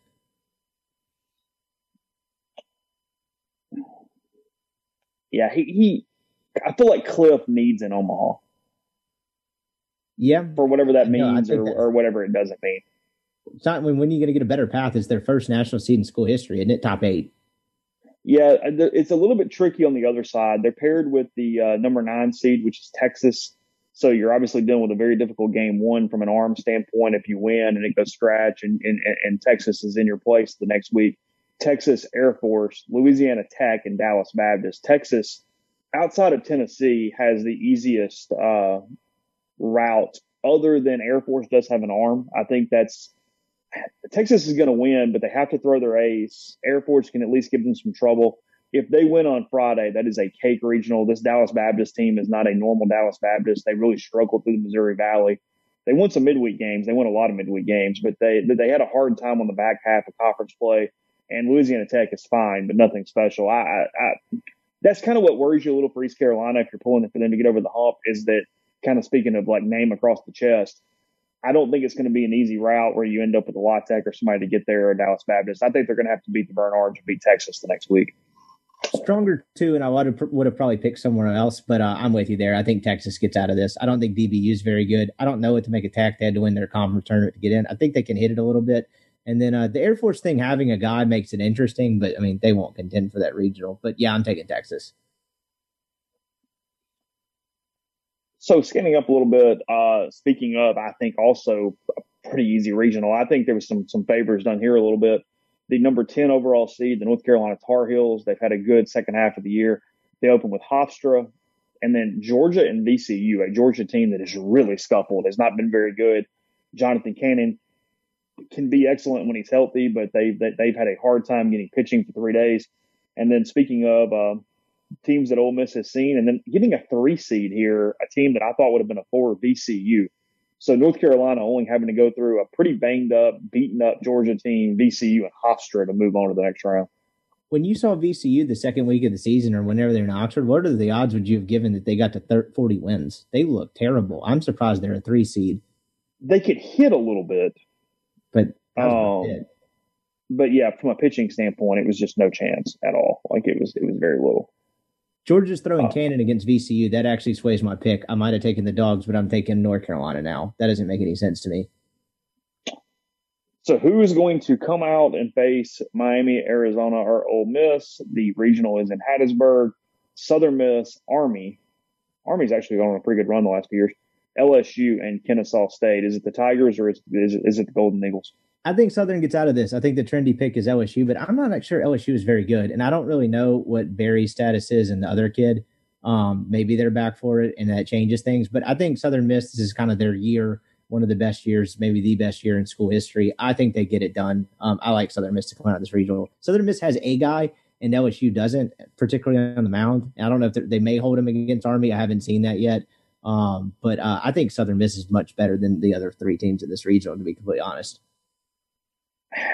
What is LSU's route? I mean, do you feel like Mikael Hilliard has it in him? I mean, do you feel like they get something out of money down the road? I mean, if I tell you LSU has won this regional on Sunday or Monday, have they just hit their way through it, or is there an arm or two that actually makes sense that got hot and carried them through this thing? No, I don't see it. I haven't watched a ton of LSU, but I don't see it from the arm standpoint. This sounds stupid, but do they make it through if Army pulls an upset or you know what I mean? I just don't really see it. You play that. I mean, if you beat Southern Miss and, it's one game, whatever, depending on who they throw, then obviously that changes things. But no, I don't really see the path. I don't get it. Maybe they can bash their way. They're fully healthy offensively, but outside of that, I really don't see it from an arm standpoint. Hypothetically, just for the hell of the conversation, Ole Miss wins. Are they better off in Baton Rouge or Hattiesburg next week? They are much better off in Baton Rouge. Imagine typing that sentence, 6 months ago, 6 weeks ago, a year ago, or at any point in history. But you think so? I think they're much better off in Baton Rouge. I'm not saying that just because they swept them. I think they're a better baseball team than LSU. Do you agree, disagree? LSU is a better offensive team. I think Southern has more arms. You're right. I think Southern could give you trouble in a 3-game series, but it's even beyond that. And see, this is another crazy statement, but it only goes for Ole Miss State. In Baton Rouge, you're getting an environment you're so well aware of. It's going to be crazy and it's whatever. But for people who haven't been down there, even for a midweek regular season game, I can't describe the hostility and the vitriol that would be awaiting Ole Miss in a super regional series in Hattiesburg. It would be wild. Yeah, if that makes it, it's more open and on top of you. You could have dudes sneaking in there with a bow staff or something, and it wouldn't shock me. It's not the tightest run operation. I'm with you there. That would be a weird, different kind of hostility. Where LSU just feels like a big stage. And they were in Baton Rouge a few weeks ago, and they swept. It's not like they haven't done it. And annihilated. It's been right there. Although Mike Bianco against his kid to save his job and go to Omaha would be quite the storyline next week. What do you do with that? Do you bring out the bus they have of him outside the stadium and sacrifice it to try to throw some bad juju on him? I mean, that would just be talking about the storylines. ESPN would probably just stick a camera outside the stadium and every 30 seconds, let's get the bust on some B-roll. You'd have one on Cammy, probably one on Skip Berkman if they got him in there. That would just be TV porn. Quick aside, from 10,000 feet, because I'm in it so much every day that I'm starting to question my own opinions. Why do you think Mike's been so much calmer and looser the last month and a half? Because typically when the job's at stake and he's aware of it, because you can't tell me he's not aware of it with that Schlossnagle tweet and everything that played out, he has this weird, almost kind of resignation about him. Not that he's giving up or anything. I think in a lot of ways he's grown to be more of, hey, I'm just trying to use a cliche, controlling what I can control, and I can coach my team and I can make sure they stay locked in. I can try to keep them off social media. I can, talk to my staff. I can do these things. But he's not doing that freak out panic thing that we have seen from him in some past seasons. You ever get tired of stressing about something and just throw your hands up and just like, it is what it is and I'll live with the results? Something you've been like massively stressed about over some lengthy period of time. And look, this is probably not the perfect example, but like Mike from 08 on, probably 08 to not 08 on. I always forget to put this in two parts. 08 to 13, he probably had some stress about his job after the Supers, particularly after 09. 14 gets him a little bit of a reprieve. The 16 regional happens. And it's like, okay, what's up here? Thinking 17, obviously from 17 through Black Monday on, it's been kind of the same narrative and the same stress. I just think he probably knows that this team is what it is. Look, we can get into the program building part of it and why this team stinks. We've talked about this on the pod before, but just the sheer pushing the buttons of what this roster is, it's not really his fault that they stink, right? Like there's nothing he's doing from a managerial standpoint, not putting them in positions to succeed. So I think he's probably just at peace with the fact that, hey, I like being around these kids. I'm not sure they're as good as we thought they were. They've definitely underperformed. What else can I do? And at a certain point, I think it's just like, what am I stressing about? It's been 22 years. This is a guess. I don't know anything about Mike Bianca's headspace, but at a certain point, I would just look up and say, look, okay, if it finally happens, it happens. We just weren't good enough. And I've been here 22 years. This is a pretty good career. I think it'd be different if he'd have been fired in 13. It's like, wow, I really never got these guys over the hump. This is all this was. I just think at a certain point, you ever stressed about something for 22 years? Like, how far does that go? 30? Is he still pulling his hair out on the hot seat in 28 years? I just think at a certain point, he probably runs out of ways to stress. He also got and look, you can't tell me this doesn't matter. These people are humans. He got his youngest kid out of high school. He doesn't have to move her. He's not letting her down where he's taking her away from friends and different things. I mean, she's going to Ole Miss to study journalism next year. I mean, she's making her own decision whether he's the Ole Miss baseball coach or not from that standpoint. Sam's coming back to just be a student next year. I think there is a certain family piece to feeling like you did not let your family down to change what their high school situation is. I think that's exactly right. I mean, he's an empty nester. Like, what if this happens? He moves down to the Florida Keys, grows out some long hair, and we see him in a couple of years like a puka necklace on. This could be a new phase of this man's life. But in all seriousness, I think you're right there. You don't have the stress of that. I mean, could you see him kicking in Oxford for a couple of years and just enjoy having his kids around? It wouldn't stun me if he started walking around the square in his baseball uniform because he didn't have any other clothes. But like outside of that, I think he's probably resigned to it, to some degree. I mean, not resigned in terms of waving the white flag, but just at peace with whatever happens. Well, I guess I picked a good segue without really realizing it here between these two. The number 12 national seed, the Louisville Cardinals. Ben Bianco, a player. Dan McDonnell, his former coach, a coach there at Louisville, obviously. Southeast Missouri is the opener, the team that run-ruled Ole Miss in the midweek earlier this year. And then kind of a sort of a spicy game, Oregon and Michigan, the 2-3. Michigan getting in by winning the Big Ten tournament, getting kind of hot there at the end. And then, as you said, Oregon hosting last year was in a pretty good shape from a bracket standpoint and could not get past LSU. It's hard to see anybody with enough firepower to get past the Cardinals here. This regional stinks. Louisville is going to win it. I just don't think anyone's very good. I mean, Michigan, like, don't be fooled by the name and the program.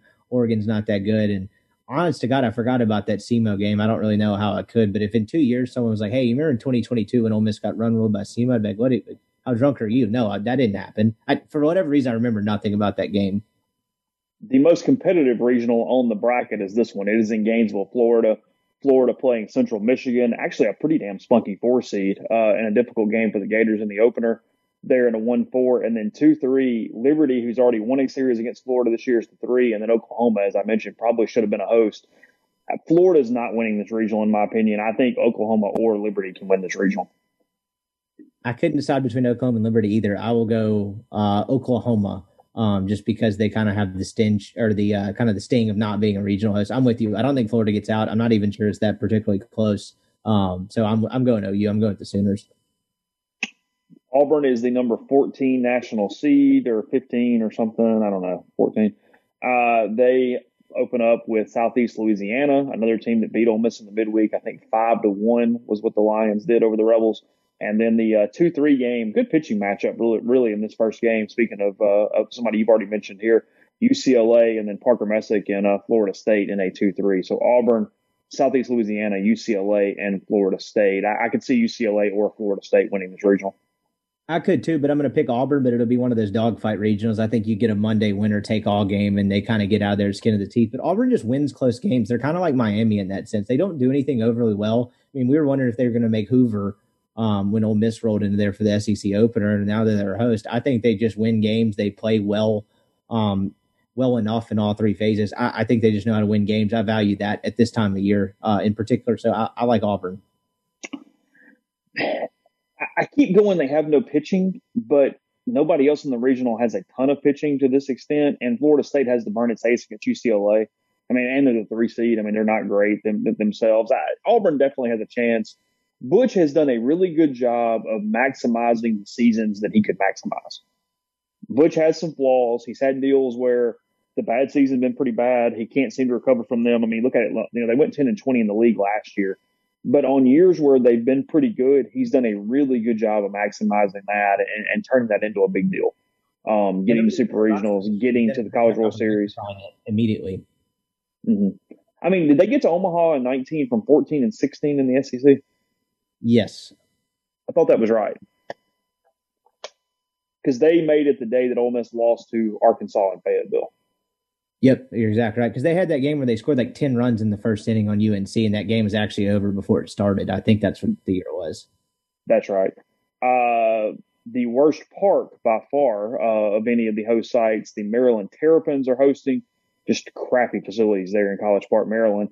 They get Wake Forest as the 2, Connecticut as the 3, and Long Island as the 4. I'm telling you, I know I'm sounding like our buddy Dick Cross a little here, but Connecticut could get very spunky in this regional. Well, Kendall and some of the mailbags and Aaron at the middle of the year were getting questions about UConn's and they're like, come on, guys, like look at this look at this schedule of that. I'm not saying they're not good, but there's no shot. I mean, it's pretty good, but I actually think Weeks comes out of this. I'm not sure Maryland's very good. I think you're back. You're breaking up for a second there. Oh, sorry. Lost him for a second. I was just saying, I mean, it's a 46-win 3 seed. The Kendall and Aaron were getting questions about them hosting in some mailbags in early April. And they're like, come on, guys, like look at the strength of schedule, look at the RPI. There's no shot. But again, how many times does a 3 seed win 46 games? I think they're pretty good. I actually think Wake comes out of this regional. I don't think Maryland's very good. Yeah. We get a Maryland team that I think that it's very possible the Big Ten was almost going to be a 1-bid league. I mean, because Rutgers didn't get in. So had Maryland won the Big Ten tournament, it very likely was just one team getting into the NCAA tournament from the Big Ten, which is kind of crazy. And then we mentioned at the very top of going over these brackets, Georgia Southern, UNC Greensboro, Notre Dame, and Texas Tech. It's a neat 2-3 game. Texas Tech had a big record at times. Their RPI was crap. Their schedule was not very good. I don't think Georgia Southern is winning this regional. I really like Notre Dame in this regional. You worry a little bit about getting tripped up by Tech, but this is not the normal Tech. Speaking of jerseys looking different than the talent on the field, the Fighting Irish are by far the best team in this regional. Georgia Southern, in terms of Vegas, what Colin had pulled up last night, has the 3rd worst odds to win their own regional. And it wasn't actually close. I think they were like plus 270 or plus 280 to get out of their own regional. I'm going to zag here. I think Notre Dame is the best team. I think Texas Tech might be the 2nd best. But I'll give you one X factor. Have you seen how drunk those people get in Statesboro? I don't know how much that stadium holds. Those people get after it. So whatever that is going to be rowdy. They kind of have like a low-key, sneaky football, a rowdy atmosphere down there in Statesboro. I just think, the team like that doesn't get to host very often. That's one of those regional schools where that community will really, really get behind like a winner. So this is not a logical pick at all, but I could see them coming out and blitzing the entire regional. I'm not saying Notre Dame comes in feeling sorry for itself, but I'm going to go against all logic and just go with the Eagles there. Okay. So what was the toughest regional for the host of the odds? Was it Florida? The argument is Georgia Southern's regional, right? They get the first host in school history, and then it's kind of like, congrats. Like, you get Notre Dame, who probably should have been a host. Texas Tech is not bad. And Greensboro is not actually a terrible 4 seed by any stretch. So I'd probably go that one. I didn't think Florida got a cakewalk. And then there was one more that I missed in there. Virginia Tech for being the number 4 overall national seed, getting Gonzaga. I don't necessarily know what to make of Columbia, but I don't think that's the easiest. But outside of that, I couldn't really come up with much. Auburn. Mm-hmm. Just a couple minutes left. We'll get you off here. I know you've been on the road, you've been driving. It blows up this week. You and I have been texting a little bit about it. The Saudi back tour getting going here with Dustin Johnson as the headliner. They get some European tour players, Sergio Garcia, Lee Westwood among those, and then getting some amateurs that are apparently getting paid. As you sent me the Monday qualifier Twitter account talking about just millions of dollars potentially for amateurs at this point. I guess my question is, how big of a problem is this for the PGA Tour? I think it could become one with the younger players. You have a guy like Andy Ogletree, Meridian area, Mississippi kid. I think the town's technically Little Rock, but that's a kid who's battled injuries. He won 2019 USAM and has basically had injuries on and off since. Gets into the Sanderson, had a pretty decent finish in there. Point being, an uber talented kid. I mean, you don't win a USAM just by being a fluke. Like, that's kind of not the way the tournament's designed. That's a kid that was medalist at second stage of Q School. Now, he blew up in the third stage and didn't get the fully exempt status in the Korn Ferry Tour. But if you make it to Korn Ferry Tour third stage, you get starts. And I don't know him well enough to reach out and figure out, but he hasn't made a single start on the Korn Ferry Tour this year. And I've texted you about that a couple of times. I find that to be odd. Do you think there's any chance he got this Saudi offer back in December? Someone was like, I'm just not going to screw with this. I mean, that's a kid. Think about a kid like that. What is his other path? So he goes medalist at second stage of Q School, gets a handful of guaranteed starts on the Korn Ferry Tour. If he's lucky, he's going to make anywhere between 180 and 140, 50K, maybe 200 if he gets in the top 25. They're paying a little better now. Third of that goes to travel. A third of that, if you can afford it, goes to your caddy. I don't know how there's Korn Ferry Tour setups. Most of them have local loopers. Point being, that's not actually any money. Or the other option is you're going to go to Canada to chase status for the Korn Ferry Tour, the tour I just talked about that doesn't pay you well, and just pray to God you don't lose money. I talked to Buckley and Chad Ramey about that a while back. They were like, yeah, dude, I broke even up there. It was awesome. Made zero money, but they got the status. So if that's your path, 2 years of basically being poor, traveling to ridiculous parts of the country you don't necessarily know, in this case, out of the country. And the other option is I can have $6 million guaranteed, $250K per start, and I don't have to make the cut. Do you think he knows where Saudi Arabia is on the map? He's 22 years old. How in depth with geopolitical conflicts do you think he is? Yeah. I know that's probably not the right term here. I'm not fully absolving Andy Ogletree. I'm just using him as an example. That's a talented 21-year-old player that there's probably going to be more of them. Who wouldn't take that path? And so I don't think the problem is with the 40-year-old guys that are soon to be Champions Tour guys, or a guy like Dustin Johnson who just seems to have half a brain and it's like, oh, 150 million? Sure, I don't care about appearances. That's not their problem. It's the bottleneck they've created to make actual money in golf. When they eliminated getting straight to the PGA Tour from Q School and you had to go through the Korn Ferry Tour school, which in turn meant you probably had to go through Canada or Latin America, that's going to be their problem. I'm surprised they didn't ask Davis Thompson or a kid like that, like potential superstars. So I think that's their issue, and I think it could be a big one. Yeah, for non-golf people, the comparison would be if a kid has to go through AA for 2 seasons, and that's all he can do is do AA. And instead of doing that and making whatever that meager salary is, he is getting paid like the most upper echelon MLB All-Star, essentially, except maybe even more. But he's getting Mike Trout money before he even gets going to play on this other league and do this other thing. Yeah, I mean, look, with DJ, you're right. He's a different cat. A. B, look, he's not past his prime, but he's also not doing this at 24. I mean, he is 37 with so many young guns out there today and the way the sport's changing a little bit.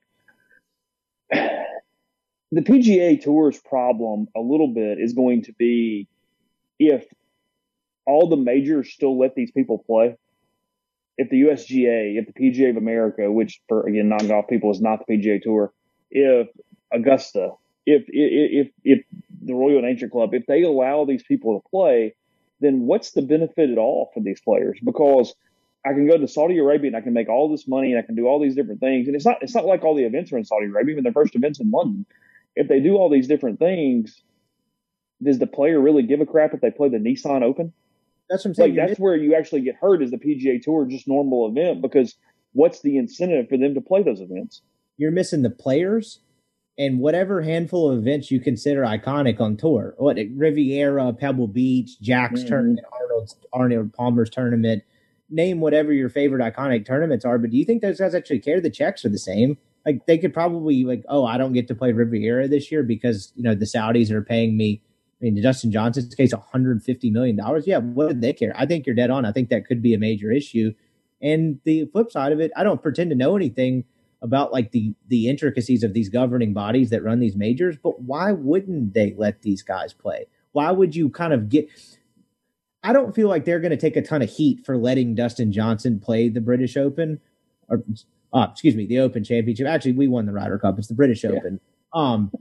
But why would they're not going to take a bunch of heat? I don't think anyone's going to be knocking down with the pitchforks with the R&A's doorstep for letting Dustin Johnson, some of these guys play. So why get in the muck and take some sort of noble stance? I know that sounds backwards and effed up, but I'm just thinking from a public relations standpoint for them, I don't think they're going to take the heat.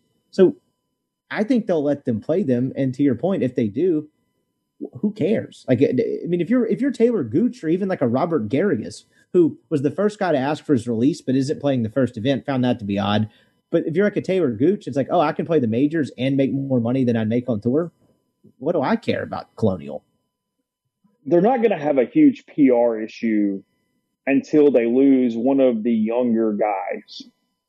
Until it's a Morikawa or a Scheffler or somebody along those lines, I think, from that standpoint. But no, overall, it's the AMs, as you mentioned. It's the talent pool. Yeah, look, nobody cares that Robert Garris goes to place. Go ahead, have at it. You have those status. Look, Ricky Fowler was like a useful idiot when he talked about going to play because he barely has status over here. He's not winning anything. It doesn't really matter at this point. I completely get why he would do that at this juncture of his career from that standpoint. But no, we don't know what the punishment's going to be yet. I don't think they're about to throw up some 3-year bans or anything along those lines. I just think it's too punitive for them. I think that's punishing yourself too much for that. But at the same time, they've gone in a corner so much that they're going to have to do something with some teeth. And that's what I'm fascinated by here is what the actual punishment looks like to Dustin Johnson. Well, and then once there's a punishment, aren't they going to take this to court? And then I'm not a legal scholar by any stretch, but the whole independent contractor thing, I get that people misconceive independent contractors to mean like, well, you can do whatever you want. You're an independent contractor. It's like, well, no, that's not actually what that means. But I don't like the tour's chances of banning a guy who goes to any competitor. And it's a 1-year contract. And so could they get away with like, hey, you can't play this while you're playing it, but you can't, like they could come back to the PGA Tour. I don't know, make your money and come back. I don't know how it goes, but I do think that some sort of legal battle will follow any sort of suspension. So I don't think the tour is in as strong a position as maybe some think it is.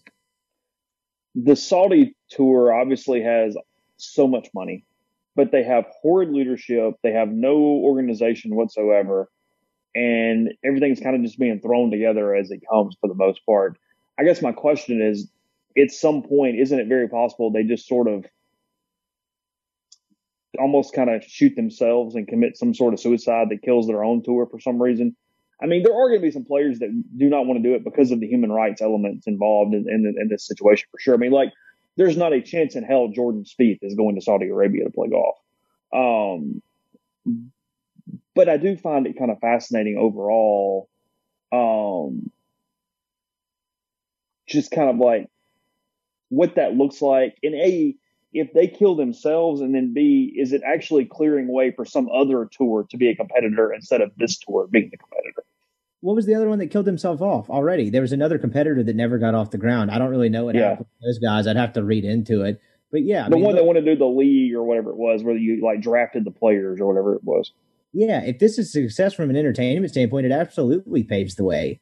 Just the first version was a murderous regime, and they picked Greg Norman to deliver when it mattered. And so I do think like that this will open the door for that, particularly if you can pay and guarantee these guys money, because you don't have to pay Dustin Johnson $150 million.